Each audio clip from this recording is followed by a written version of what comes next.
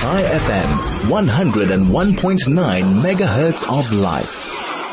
This weekend, I will be spending Shabbat with the Claff family in Messina, a small town in the far northeastern part of South Africa.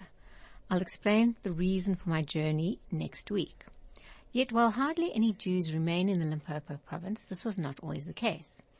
The flagship project of the South African Friends of Beit Hatfsusot for many years has been to document the presence in these far-flung rural areas of South Africa. To tell me more about this fascinating project is the coordinator of South African Friends of Beit Hatfsusot, Ilono Steinfeld. Ilono, welcome and thanks so much for joining me.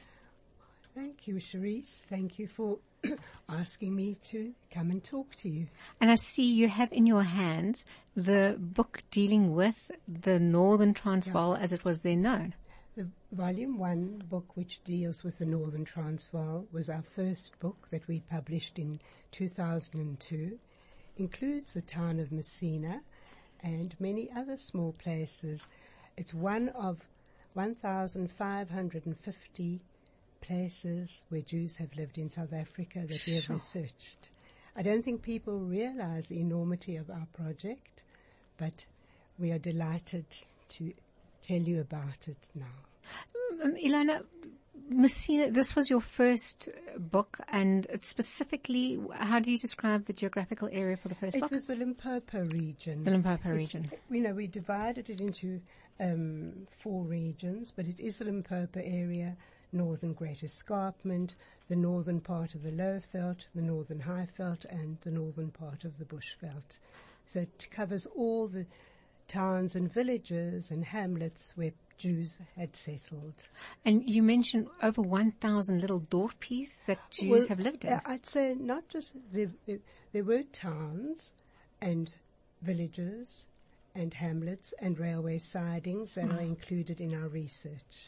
And in terms of numbers, where would you say the majority lived in little area? Which area would? Our largest area thus far has been the East Rand, where I actually went to tell David I had counted over 10,000 families, Jewish families in Benoni, Germiston, Brakpan, Springs, Boksburg. Just that area, we have at least 10,000 recorded families. So including mine, Nigel. You forgot to say yes, Nigel. Including your Nigel. And we've had spoken about that example before. Of the enormity of our project and what we've uncovered. So in terms of the Limpopo province, specifically that far up, I would imagine in a way that was the last area that Jews moved to just by proximity. Well, I think we've got them, the earliest settlers were there. I think George Sachs was already recorded there in 1913, he and his wife, when their son was born. Messina was actually only became a township in 1915 when the railway line reached there. So, it's one of our later towns, but Jews went far north to settle and look for a place to make a living, to earn a living, to live with their families. And again, Messina, that area, it's a rich farming area, so obviously farmers, store owners, hotels. Yes, the variety. There were always farmers, general dealers, and occasional doctors. People made a life. Went to make a life in wherever they could. And tell me, are you still researching new areas? Are you finding places that you didn't know Jews existed, or are you pretty much done? Well, we have, every time we find a Jew in a new place, because we go through so many archival documents and so many old newspapers and news cuttings, we do occasionally add new places. And since I arrived, I think we've added about 30 or 40 places to the original research list, because I wasn't with the project when it started in 1995. I only joined the project in 2004. And even then we're finding, or people will write to us, my family lived in a place we'd never heard of. And if it's defined as a town or a village or a hamlet or a railway siding, we will include it in our list.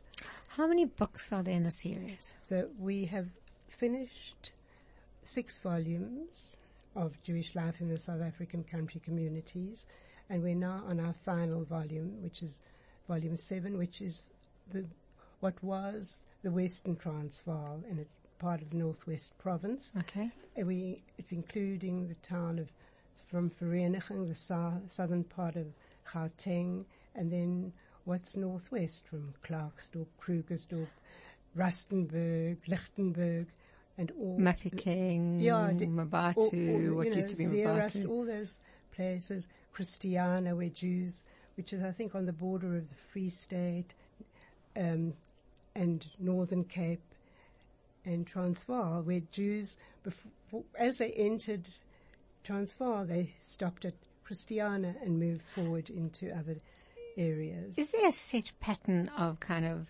movement that we can trace? I think we can see that the Jews originally started in the Eastern Cape. Some arrived with the 1820 settlers, funnily enough, and they moved across from Grahamstown area to Cape Town and formed part of the Tikvat Israel congregation in Cape Town. The very first Jewish congregation in South Africa was founded by Jews who were part of the 1820 settlers, which was quite amazing if you think of it. And then from Cape Town they started gradually going eastwards, northwards, like the foot trekkers almost. Well, it does. I mean, we didn't have a trek of our own, though. It was just people just moving. People arrived. They started as smosa, as peddlers, as traders.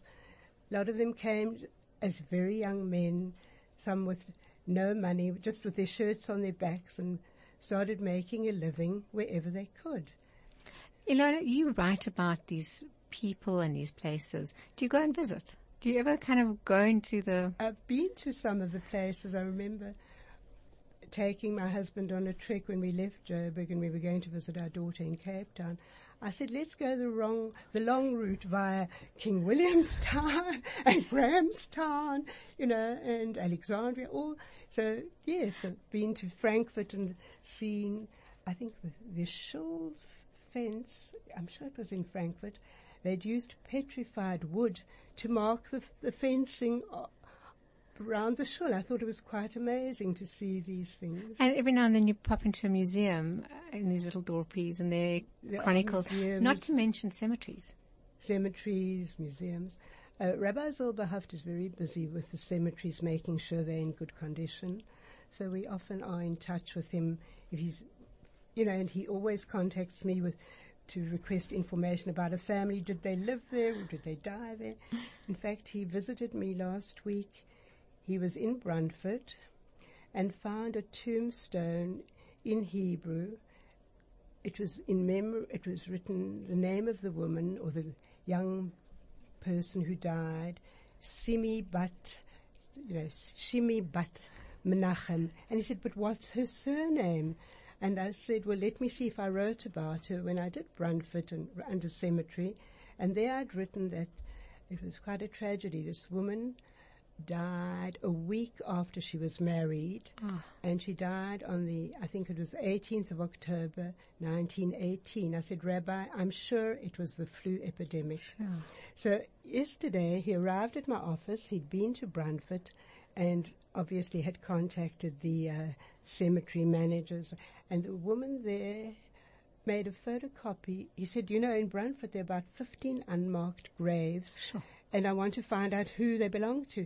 And he brought me the list of all the people who were buried in Brandford, and including this woman her father was Menachem Bloch, so we found his surname.